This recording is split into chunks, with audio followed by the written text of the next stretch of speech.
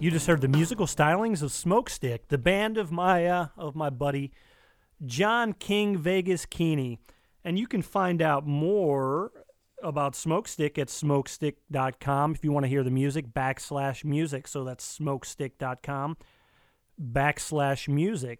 And I found it fitting today to have a little funky, energetic, kind of crazy music to kind of pay tribute to the former job or the former career, not really a career, but I guess passion of my guest today, Brant Wilkins, who started out as an independent professional wrestler. He is now the proprietor of the Captain Wolt Inn in beautiful Hermann, Missouri. And we're here at the Captain Wolt Inn with Brant Wilkins, a good buddy from a long way back. Yeah, but not too long, about 15 years? Yeah, it's probably close to 15 years now. Probably a little bit longer than we thought. But it's good, man. It's good to be out here. I've seen, first time that I've visited, but you've been putting a lot of things out on Facebook, and it's just, this place is amazing. Just the history. How long have you been out here? I've been running the inn for about 3 years now. Hermann has been big tourism town with the first wine trail that Missouri had. So the wineries, and then lots of traditional German heritage here, a town that was founded in 1836. Yeah, I've been out here a few times location scouting. It's one of the things that I've been doing over the years. And it's just beautiful. They've got the old fire museum, which is cool, all the wineries, just a lot of history. One of, Adam Puka, is that how you pronounce it? The winery that's kind of up in the hills? It is, yeah. I think the oldest family-run, continuously run family winery in the country. And then Stone Hill, also one of the first. And they, I think until about 1886, Hermann was the largest wine producer in the country. So quite a bit of wine history here. George Hussman started in Hermann and then made his way to California and was responsible for a lot of the wineries there. Yeah, that's what they were telling me when I was doing the scouting there, that back in, I think it was after World War II maybe, that Missouri vineyards saved like a lot of the French wines because they had some diseases or something. And yeah, and I may be misspeaking. I believe it was a root rot. And, so the rootstock here was not susceptible to it. So they sent it over, grafted with the grapes there, and were able to prevent losing all of their grapes. Yeah, so people in Europe, even when I've been over there, kind of know Hermann because of that, if they're really into wine. So it's kind of neat. Yeah, it's pretty interesting history. So your parents, they bought the Captain Wolt Inn, and then now you're managing that for them? Originally it was 3 buildings. My family, my father and mother kind of semi-retired, came out here. Father always wanted to run a bed and breakfast, and so they were able to do that for about 8 years. Then my father got pancreatic cancer, so was in St. Louis at the time trying to help my mom, and just got a little bit too much for her, so in 2012 I bought her out. So since then we've gone from 12 rooms to 24. Now have 7 historic buildings right here in town. So trying to make it work, trying to make the numbers start to work. Well, you're building a nice little empire here. I love everything I've seen. It's really cool to see. This building we're in now is pre-World War II or Civil War? This one actually not. This is one of my newer ones, about 1896. Okay. The 2 across the street are 1840, and then the main inn where the dining room is was about 1886. So they are some old buildings. The town was founded about 1836. So this block here, I believe, has 6 buildings from about 1840. So some of the most historic buildings right here on 3rd Street in Hermann. Yeah, it's amazing. Now, you've always been an entrepreneur, so this is nothing that I would say is out of the ordinary for you. When I first met you, besides being an independent professional wrestler and doing your work running that company, you also were big in, you had your own landscaping company, did you not? More of a lawn care company. Seemed to do better with grass than I did with trees, certainly in my classes in school. But did that for about 20 years and then sold that. I think maybe more not liking to work for other people more than being a great entrepreneur. I just have done better working for myself than other people. Yeah, and it's I think if you can do that, that's the way to go. So it looks like you've got something pretty cool going here. Now looking back, so we first met each other at you were doing what was it, MRW, Midwest Renegade Wrestling. I had a fundraising event in college. And, looking at being in business for myself, I didn't really do so well raising funds. I think I lost about $600, but it was probably the most filled that gym was at that time. It was just, it was an amazing energy, and it was a fun show that you guys had put on. When did you decide to get into wrestling and MRW? How'd that come about? Really, I was competing in powerlifting as a teenager, and then when I turned 20, I was not able to compete with people in the open class. So I was kind of just looking for something to do. A friend of a friend knew somebody in wrestling and had always liked it as a kid, so just kind of went down and caught a couple breaks early on and kind of went from there with it. Nice.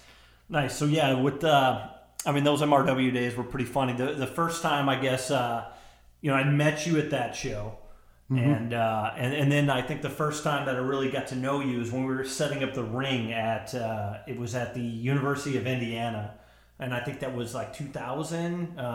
It was this frat house show. Do you remember that? I don't. I'm not sure about the specific one. We did that actually a number of years, and yeah, that was. Kind of a crazy time. I think we even took the Honky Tonk Man to one of them, and he did really, really well. I do remember, I think that was like a dry campus, and so they used to have some of the I guess, freshmen that would be on the lookout, and they would have radios, and if somebody from the college was coming, everybody would disappear into their rooms, so that was kind of odd. No, totally, because I went out there with Mike Rogers, and we had the ring, so we were driving the U-Haul truck. So I was just shooting some video, and I wish I had the technology that I have now. So I just had this super VHS camcorder, and we go out there, and we go to check in with these guys, let them know we're in town, and before we go to our hotel. And, we're knocking on the door, and we see these guys up in this window, and I'm just like, why is nobody answering the door? So I just start beating on the door, and then we see them, like you said, they're scrambling. Mm-hmm. And then finally somebody answers the door. This is after probably like 12 minutes or 15 minutes. And then they open the door, and they were so disappointed to see us. They're like, "Oh, you're not the dean." So I think they dumped all their beer. Well, I think they had gotten the system down pretty well. They evidently weren't able to come into the rooms. They could just come into the common spaces. So they would get rooms locked, and I think they had everything put into the rooms. So they were pretty good at doing it, I think, keeping it away from the dean. Yeah, and it was pretty crazy because I helped you set the ring up, so we were in that little quad. Mm-hmm. So the way they had their house, it was this kind of like an L angle. People were up on the roofs. People where you guys had set up this barricade and then like duct taped it. And I don't know, I don't think that was you that did it. I think that was somebody else. And then like throughout the night, because you had a couple, I don't know, is the term midget wrestler or is it dwarf? I mean, I don't know what the term is nowadays. Certainly don't know what the political correct term is, but we had some short wrestlers that night. So like throughout the guy Tio, he was great. The little blonde dude, he was like he was a baby face, so good looking guy. And then you had Puppet. Puppet was at that, and so of course, Puppet was just insane. Puppet the Psycho Dwarf.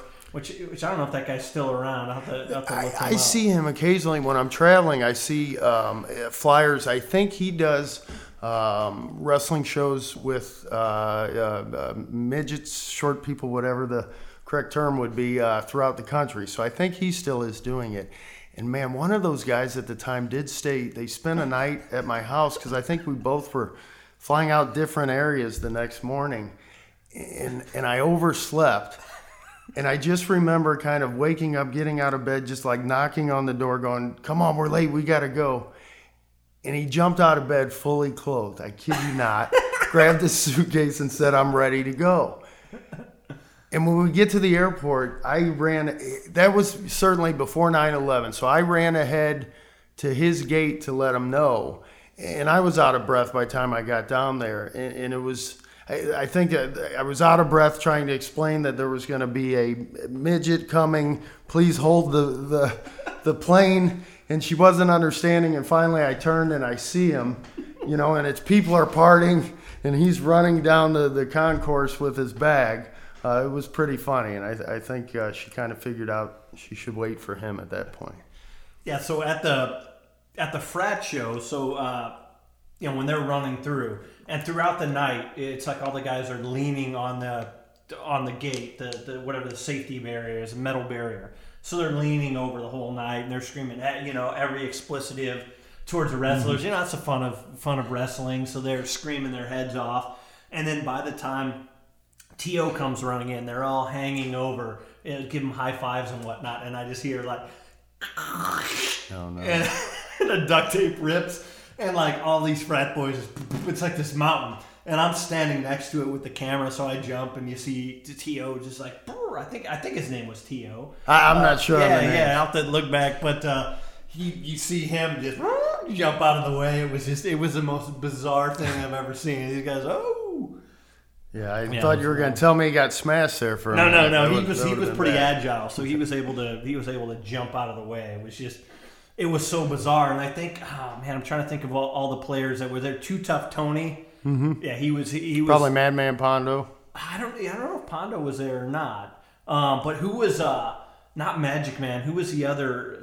No, not Nicky Strychnine. Who was the other manager? He was he had the goatee. He was at the event that I did. What was his name? Black hair, kind of rock and roller, kind of dude. Magic Man? No, it wasn't Magic Man. It was a younger guy.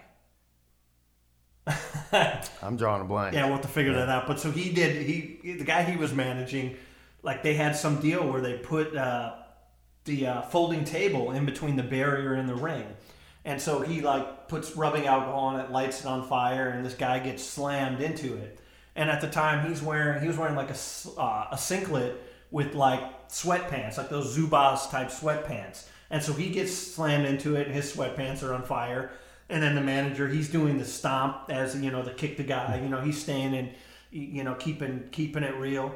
And then all of a sudden, when like the fire's spreading on this guy's pants a little more, and then you see the guy kind of like, he kind of breaks character a bit. He's trying to put him out. The guy jumps up, and he goes running. He's like running towards the frat house, and he's not fully engulfed in flames, but it's starting to spread. And you just hear like over all these figures, not in the house. And like I think he busts in the house, and later you see T.O., one of the midget wrestlers, with the fire extinguisher. It was the most surreal thing I've ever seen, man. Yeah, I think I have some footage of that somewhere. I'm gonna have to find that one of these days. So, thankfully, a lot of that hardcore stuff has kind of disappeared. Yeah. I think a lot of guys were crossing their fingers and hoping for the best, and unfortunately, some people did get injured. Lucky that whole frat house didn't go up in that one. And then they were like breaking like fluorescent tubes over like the guy's back, and at one point, I see this cloud of this fluorescent dust coming at me. It's like, oh shit, I just have to just hold my breath and let it pass. It was, that hardcore stuff was so bizarre. Yeah, a little bit more risk than I wanted to do for what we were making at that time. Yeah, so back in the wrestling days, what kind of, were you consider yourself more of a technical wrestler? I don't know if I was, I'm not sure how good of a wrestler I was. I would say more that than somebody that did really well speaking on the mic. But, unfortunately in St. Louis, there just wasn't a lot of places to learn. So mostly taught myself. And then just didn't watch a lot of wrestling as an adult. So it was hard to keep up with it. So I think that was one of the issues I had as far as doing well. I also have a little bit of a problem suspending my disbelief. So it sometimes makes it hard to be a wrestler in today's world. Yeah. So there's suspension of disbelief. So just as far as like the stories, the characters, the... I think that is what's interesting. I don't think you have to overdo it with superhero type people. To me, you watch the Olympics, NFL films, those things. They certainly pull you in with their story or the production value that they have. And again, I think WWE does a great job with it. Just personally, and I know I'm the odd one in this because they do a great business. I just don't like the product that much that they have on TV weekly. I think the DVDs they do with these career retrospectives, I think are amazing. I think their production value is tremendous. I think that's why they beat WCW pretty handily. I think, they really know what they're doing with their product and do a good job. Yeah, production value goes a long way. You've been in some movies as well. You're a SAG actor. You have your SAG card. Yeah, well, the Taft-Hartley, and I don't understand the situation that much. And when I got it, I actually felt bad because I kind of took the job just to see how movies were made as an extra, and I got to talking to people that had been doing that for years and trying to get a SAG card. And basically, the second day, I think the stunt coordinator was just late or his flight hadn't come in, so they were looking for somebody with any experience. And after nobody raised their hand, I stuck mine up, and they're like, "What have you done?" I said, "Well, I was a professional wrestler." They said, "That works." So you got it. Your pay scale changes dramatically then. And I was taking a fall from like 4 feet high on their crash pad. I was like, I can do this all day. But there's a difference in wrestling and movies. The union certainly has a lot of power in movies compared to no union in wrestling.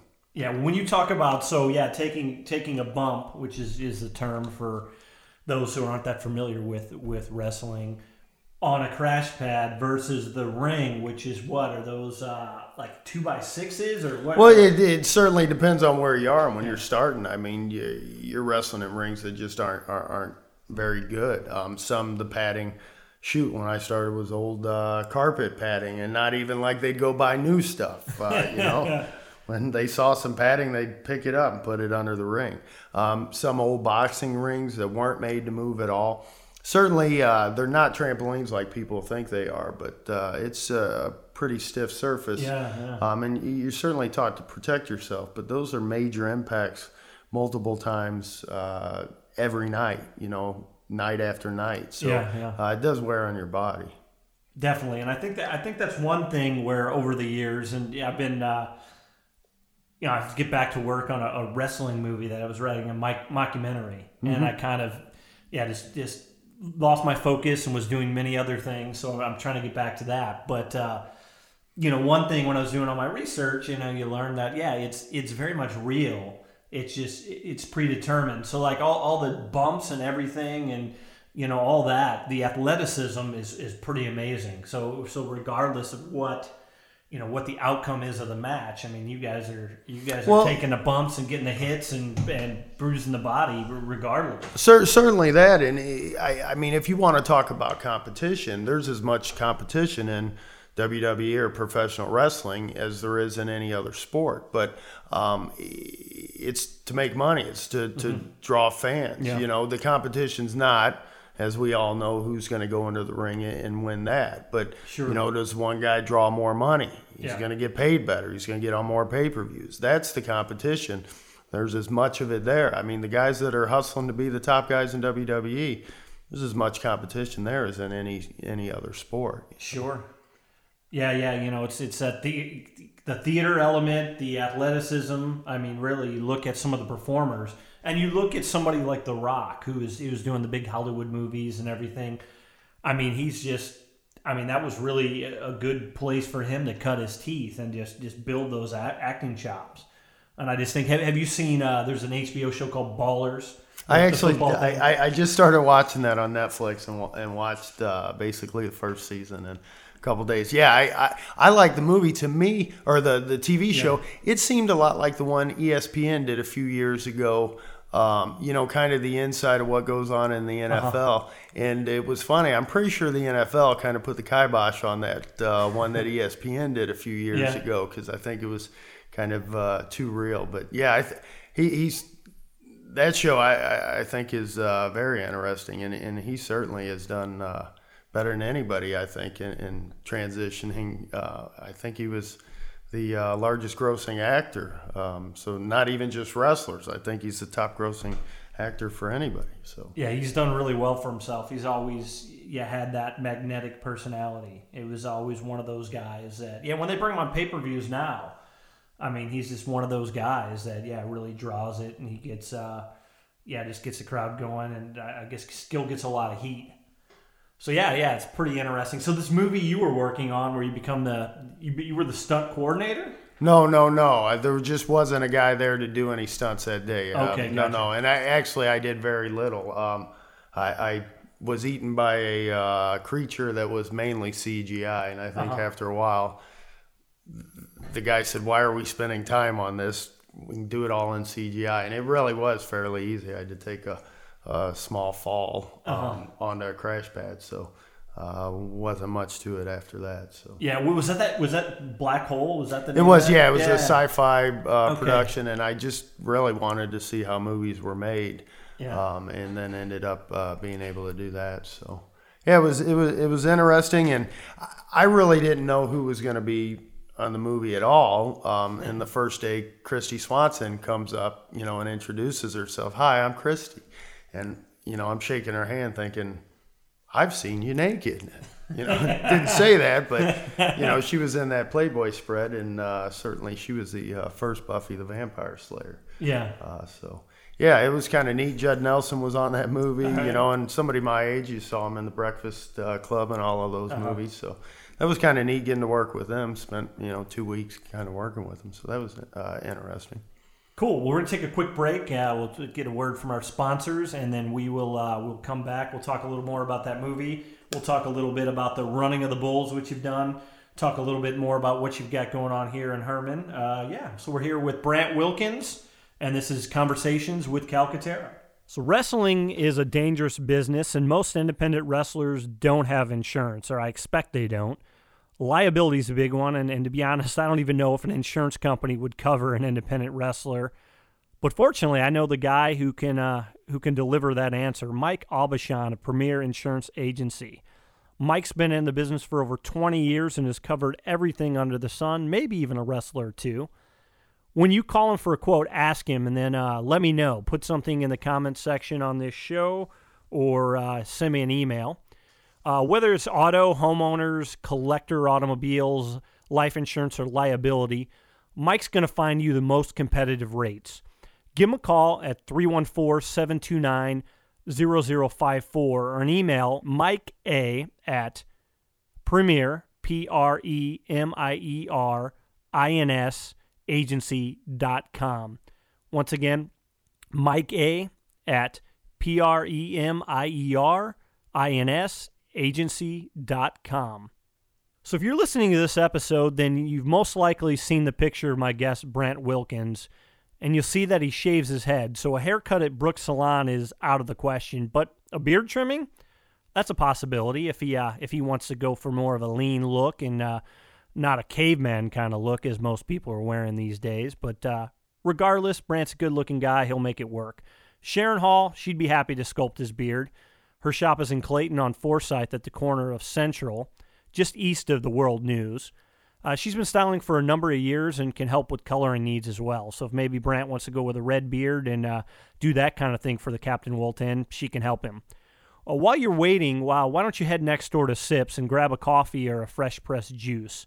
Locally sourced and organic when available. Maybe not pineapples, because there's no place in the Midwest that I know that grows them, but regardless, she's going to get the freshest ingredients possible. She's also adding a happy hour where you can grab a microbrew and some homemade food, including soups, flatbreads, hummus, and salsa. Also, she hosts singer-songwriters in the Corridor for Corridor Concert Series. Maybe we'll even see Johnny Vegas of Smokestick there for a show. Brooks Salon and Sips. Call Sharon Hall at 314-651-1763 for more information and to set up an appointment. She'd be glad to see you there.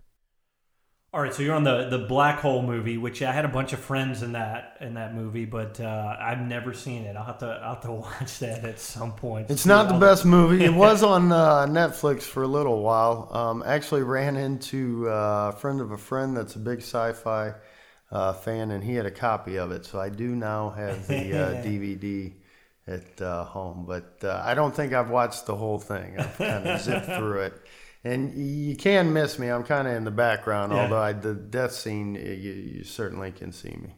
Yeah, you had a bunch of friends that were. I guess there was a scene where the aliens walking up, and they had like it was just such a low budget thing. I think it was like 5 guys. It was like they had like a Humvee, maybe like some SUV, and then like a couple of my buddies were in there, and it was like it was just so cheesy. Like the Humvees, there's a number of them, and they're supposed to be military, but I think there's 3 different color Humvees. So yeah, I think they were just kind of grabbing what they could.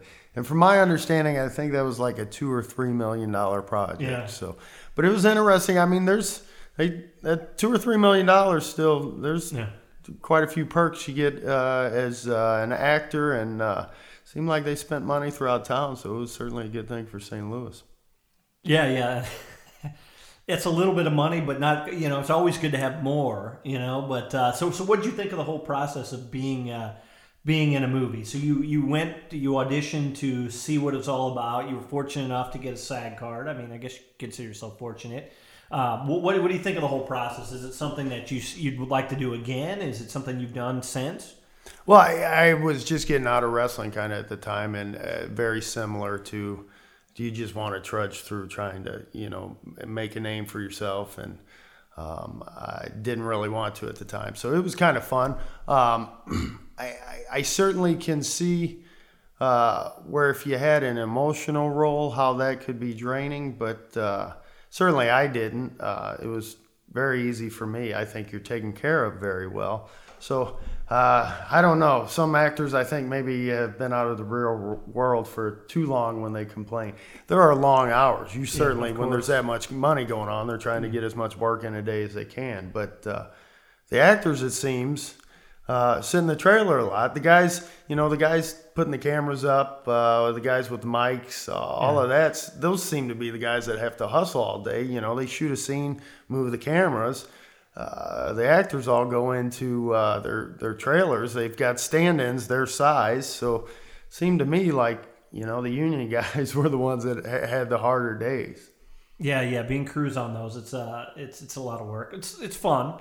It's fun, but yeah, those grueling days after you're doing it enough, it gets, it kind of wears you down. But seemed like they all liked it, and it seemed, like wrestling. A lot of those folks kind of had other family members in it, kind of grew up in it, or had been doing it quite a while. And then a lot of them, it seemed like, either go from project to project together, or at least a couple times a year end up on a film together. Yeah, it is kind of that circus carnival atmosphere. Definitely. So yeah, a lot of the people I've worked with over the years, it's kind of like that. You have your film family, that production family. So it's pretty cool. Yeah, I'd heard recently. I mean, I didn't know much about that movie, but somebody was telling me, like, I think it was at the last minute they didn't have the sports car or whatnot, and they were okay. You're shaking your head. So they had some guy. They're like, yeah, man, can we just use your car for a day or whatnot? And he's just like, it's this brand new car. It's his baby. They get it in there, and I think they trashed it or scraped the hell out of the side or did something like that. Yes. I'm hearing little stories, and it was like, what the hell? Yeah, and we shot. I think pretty much everything we did was at the sewer treatment plant in North City. So we were kind of there shooting inside scenes most of the time. So coming in every morning wasn't great because it didn't smell terrific as you were going in. But I was kind of stuck in that spot for the time I was working there.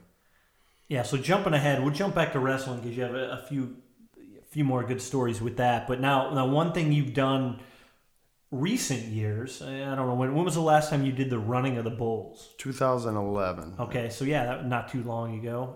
Maybe 2012. I think 2012. Yeah, and I know there's one video somebody put out, and I saw you had posted that on social media, where there's a good shot of you. There's like like maybe a good 5 or 10 second shot of you running there. There's one where I fall right on my face going into the arena. And that day I swore somebody pushed me. And then when I did watch the video, not only does he not push me, I clearly trip over my own feet, but he got a hand on the bull's horn and directed it away from me. So I was mad at the guy, but I should be thankful after watching the video. So had he not got the hand on the horn? Well, you never know, but I clearly went down right in front of him, and his head was starting to go down, and the guy pushed him to the right away from me. So, I would have to thank him if I ran into him again. Yeah, so what made you say, I want to go run with the Bulls? Wide World of Sports as a kid. I remember that. I think they'd do it every year. They'd have a little shot of it, and it seemed like something pretty crazy. And just got an opportunity 2009.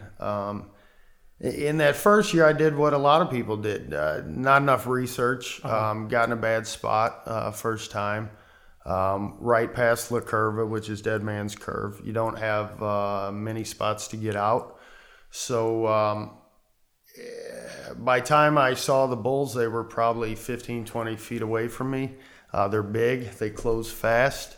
And I basically tried to get out of the way, and you just don't have much room there. So I found a doorway and kind of was able to stay in there for a bit. It opens your eyes quickly. Most people, your first year, you don't get as close as you thought you were going to get. A lot of people do come back, and the ones that come back, you seem to figure it out. In my second, third year, I've had some good runs. I've done 12 runs, so probably about 8 or 9 of them I was in front of the Bulls for at least a little bit. Yeah, that's cool. That's an interesting experience. Now, before the running, had you traveled to Europe before the running of the Bulls, or was that your first time there? I had a little bit. I hadn't really gone to Spain, and I've since kind of fallen in love with Spain. Barcelona, probably my favorite city in the world, but Pamplona is really, really neat. Everything up along that northern part of Spain. Bilbao, there's a Guggenheim Museum there. San Sebastian has some great beaches.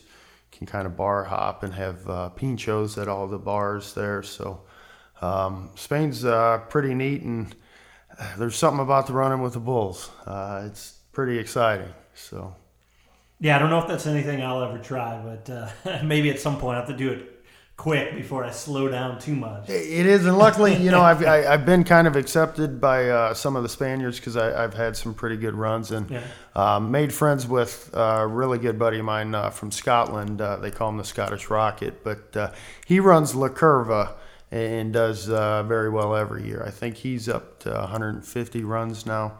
But I run Telefonica, which is the last road. You make a left turn and then into the arena. So helps to be a little larger where I run because it's loaded with a lot of people, and you've got to just kind of work your way into the middle of the road.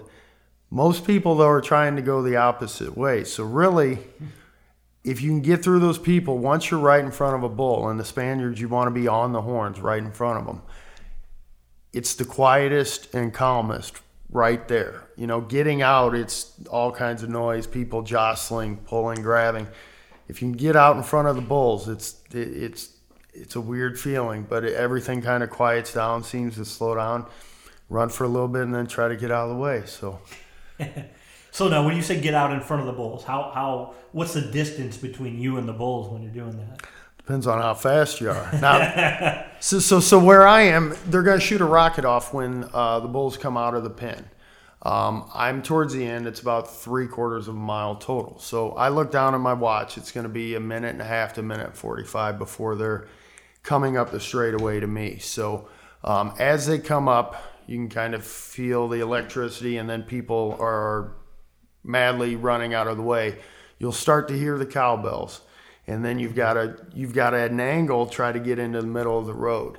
And this is the weird thing. Once you're in the middle of the road, you kind of slow down a bit because you want to get there before them. And then if you just kind of coast a bit when they come on you, that's when you turn it on. And twice I've been able to run into the arena with one right behind me, and one of those times I fell down right as I came in. So do you have that video on your Facebook or anything? At the time, I didn't know how to get anything off of. I just found it on YouTube. Yeah. So, no, I don't have a video of that. Oh, I want to see that again. I did at one point wear a GoPro, but they tell you don't want to turn around and look behind. But that's all you do when you have a GoPro. Yeah.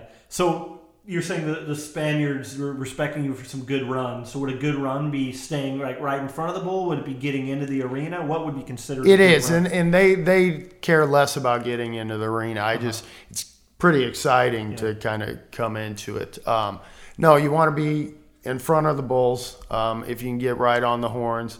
La Curva's where the guys that are the best probably are. You've got a really tight turn. That's where you see the bulls slide into the walls. So kind of being close and being able to do it more than once. The guys that are able to put themselves in a position to get in front of the bulls. And more now, there's just so many people. It's becoming harder and harder. In the old days, a group of 3 or 4 guys might go 3 abreast right in front of the bulls. There's just so many people. Now it's hard. I've tried to run with a couple guys, and they don't even end up in the same photographs because they just can't make it to the same spot. So that's really where most of the danger is now, is being pushed by somebody trying to get out of the way and then trampled. And then if you do fall, defies logic to people, but you do not want to get up until after the bulls are gone. You see the big problems when somebody's starting to stand up and they're right at horn level when the bulls are coming, and that's not going to go well for you. So if you're down to the bulls, I mean, does their momentum, do they tend to kind of trot over you, or what? Well, for the most part, if they're running clean, they're going to jump right over you. They're not necessarily coming after people, although they are very aggressive. When they do that is more when they've slipped and fell and they're separated a bit. When they're herded and there's 6 bulls, 6 steer, so the steer kind of help keep them packed and running together. If you get a clean run and all 12 make it without falling, if you do fall, from what I've seen and watched and experienced, if you stay down, for the most part, they're going to jump over you. If you happen to have one step on you, that sure seems a better way to go than to, have one run into you. And they're not necessarily mad at you when they're running full speed, but when they see something in front of them, they just lower their head and decide it's easier to go through than around. So that's interesting, definitely.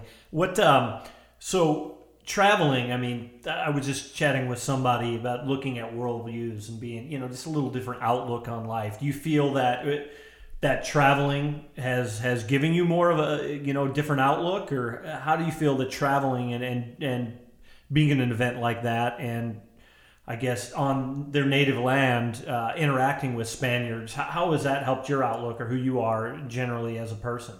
Well, I don't know if that has traveling per se, but you certainly get different perspectives. It's interesting to talk to people.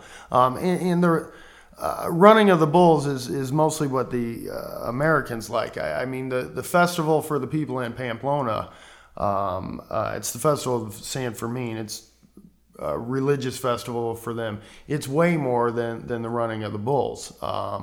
It's everything that goes on that week. So for me, I like running with the bulls, but we've actually met locals there and kind of have been able to do some of their cultural things, which is pretty neat. And, even there, the struggles between some of the Basque revolutionaries and the Spanish government. Last year, they delayed opening ceremony by about 15 minutes. So there still are some issues up in northern Spain. I unfortunately am not as up to date as I should be on it, but I think traveling certainly you've got to figure out how to deal and live and act and deal with other people. So I think it certainly opens your eyes. I think it has helped me understand there's different ways to do things and different ways to live, certainly, than what we do here. Not that one is better than the other, but you've got to respect other people kind of for that, I think. Yeah, I think one thing, we'll come back. I want to, we'll go to another quick little break. And we're here with Brant Wilkins. We're at the Captain Wolf Inn in Hermann, Missouri. Beautiful Hermann. Brant's a proprietor. We'll come back and we'll be speaking to him in a moment. It's holiday time, and this year, like many others, Dr. Mark Holland and his associates are collecting donations for Toys for Tots. That's one of the things I love most about Dr. Holland and First Capital Chiropractic, their generous nature. His mission in life is to help people, and he does this daily by helping patients deal with neck pain, back pain, headaches, scoliosis, and accidents and injuries. A healthy spine is important to a healthy life. Most of his business is referrals, and he always has a fun giveaway for those who refer the most during the month. Do you have a friend or a family member who's been dealing with back pains? They don't know where to go? Well, send them the First Capital Chiropractic in St. Charles or one of the 3 other area locations, including Wildwood, downtown St. Louis, or North St. Louis County, and you can register to win a 40-inch flat screen TV. So check out their website at chiroandrehab.com or call 636-851-9082, and they'll direct you to the location nearest you. I've seen every doctor in the company, and they're all great. First Capital Chiropractic and Rehab. If you haven't found that one-of-a-kind gift for that special someone by now, you're probably in trouble, and my friend Kevin Blumenkamp may or may not be able to help you with it this time for the holidays, but maybe think ahead for Valentine's Day. Kevin is a master craftsman in the field of jewelry design, and his work is super amazing. He's a go-to guy for these one-of-a-kind type gifts. That's why Christmas time you'll probably not get something, because he's going to take some time to design something really special. He's created wedding rings for many friends, and recently he's just designed and fabricated a unique coffee table for a friend of ours in San Francisco, which looks like a spaceship. It's really cool. His prominent style incorporates motion, and the table moves up and down, and a lot of his jewelry, the amazing pieces that he's done, have a lot of movement. If you look and check on the link that I've included on before this show, it's a video that's been created by William Locke and myself, and it's some of the necklaces that he's designed, and they're really amazing. Check out the movement. It's a piece that he did back in grad school, and I think you'll be blown away. You can reach him at 314-346-6498. Check him out. I think you'll really enjoy the pieces he creates. All right, we're back with Brent Wilkins, proprietor of the Captain Wolt Inn, and you've got a great place here. We're in the Captain's Neighbor building, which is a beautiful building. You've done a great job with. How can people find out about you and what you have to offer here? We've got a website, CaptainWoltInn.com. Also, just information about Herman would be visit Herman.com. Herman's got 2 N's, so visit Herman with 2 N's.com. They've got information about all the wineries, the historic buildings, the shops, restaurants, and everything there. Right on. Okay, great. And we were talking about, and you got the Captain Wolt Facebook page as well, correct? I do, yes. I'm not up to date on how you get there exactly, but I guess you just look up Captain Wolt Inn. Yeah, and that's it pops up on the Facebook. WOLT. It is. Yeah, great. And who was Captain Wolt? And there are a number of them. Steamboat captain in town. It was a popular profession here, and then Wolt, I believe, was a fairly popular name. One of my buildings was built as a retirement home as he stopped working as a steamboat captain. There is also a Wolt House on First Street across from Hermanoff Winery. The 2 captains were related, but the businesses are not. Interesting. And are you enjoying the work thus far? What can a guest expect when they come here? Well, I think we've got the coolest place in town. Certainly, we're right in the middle of the historic district, so you can walk to all the shops, restaurants, bars, and 2 of the wineries. Hermanoff's just 3 blocks. Stonehill's a little over a mile. Then there's 10 Mill Brewery. I've got 5 buildings on 3rd Street, so I've got a little more green space than others. I'm also on the lawn care company for about 20 years, so we've got a real nice lawn and garden with multiple outdoor seating areas and fire pits. So a lot of my folks spend most of the day kind of at the wineries doing a little bit of shopping, get some dinner, buy a bottle of wine or 2, and kind of come back and hang out on the property in the evening. Then my chef, Mary, makes the best breakfast in town each morning. Nice. And I'm dying to get down here for a stay. The schedule's busy, but yeah, definitely looking forward to getting down here and hanging out and having a little more time. But yeah, thanks for having me today. It's good talking to you. Now, one thing, so you have the Facebook page. I know you have. I mean, anymore, most people have a Facebook presence, and I just find that it kind of gets crazy on Facebook. I know. I think my page is probably a little more mellow. I think yours is pretty well balanced. What are how you feel about using Facebook? Is it a good tool for business? Or you? To me, and I think certainly in B&Bs, many younger people don't have a lot of experience. So I think for us, I tell people to check it out, just kind of get the vibe of what goes on at our place. Certainly, I think I am one of the younger bed and breakfast owners, probably the only that was a former professional wrestler. But, I think we don't have the doilies. We don't have the wallpaper. It's not your grandmother's B&B.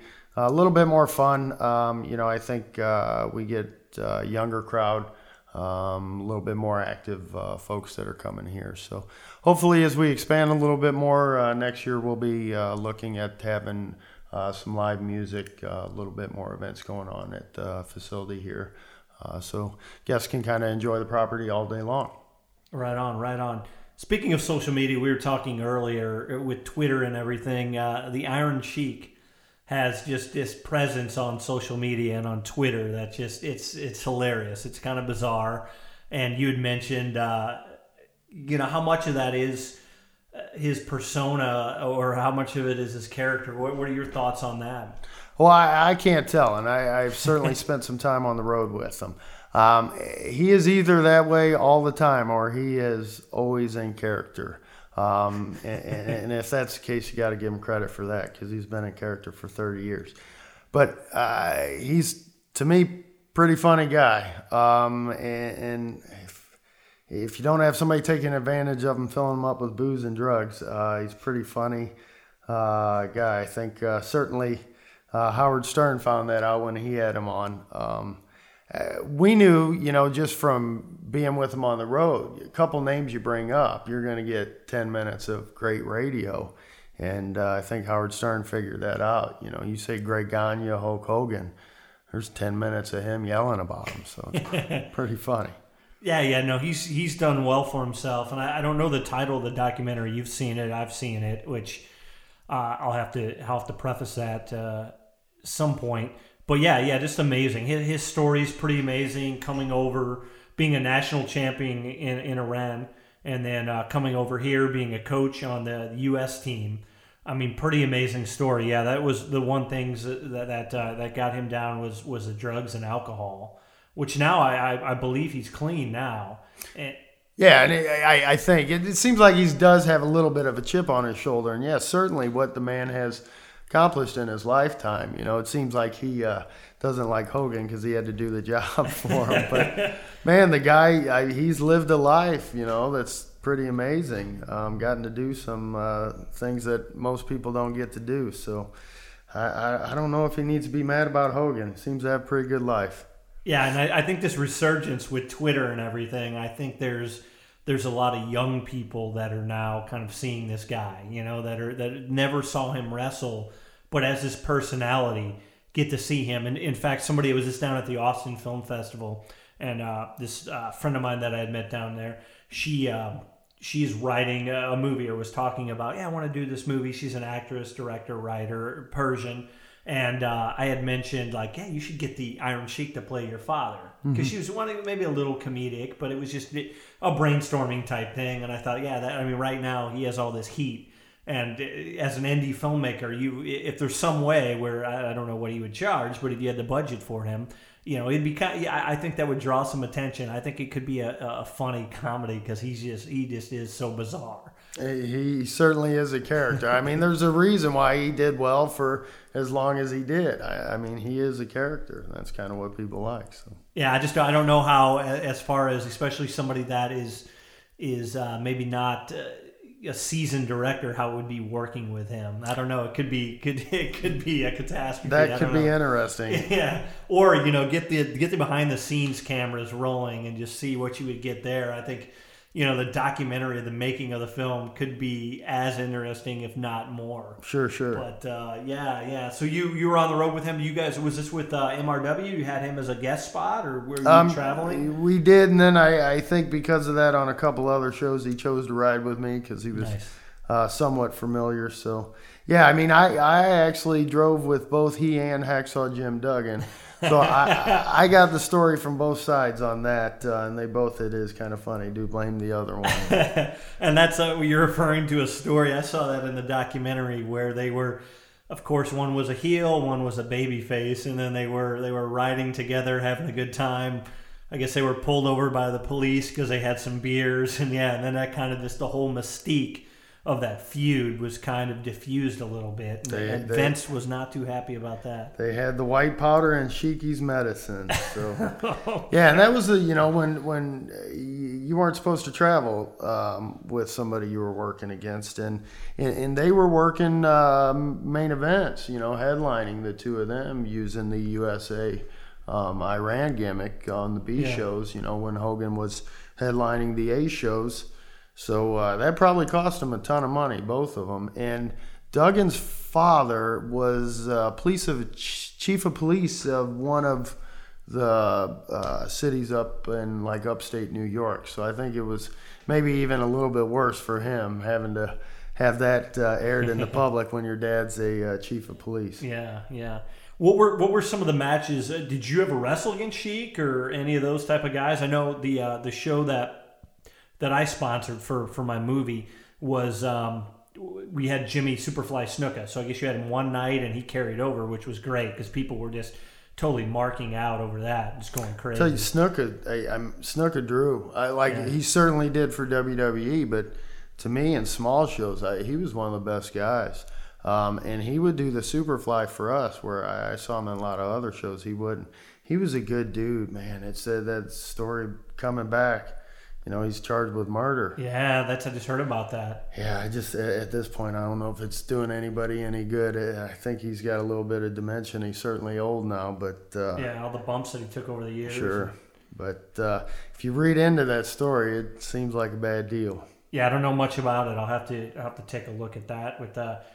It's just crazy, the things. You read more and a little more these days with the internet and the Facebooks and everything else. It just seems like...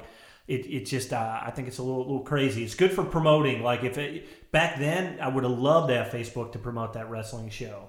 I mean, we did well the way it was, but it would have been maybe get wouldn't have lost as much money. But I look at the experience of that, and that was just such an electric experience that was like that was great. Hey, $600 to and some work to put on a show like that. It was a blast. It was kind of my first foray into that world of independent professional wrestling. So I'm excited now talking to you to get back with this script and try to put that together and maybe get this movie, get the funding one day.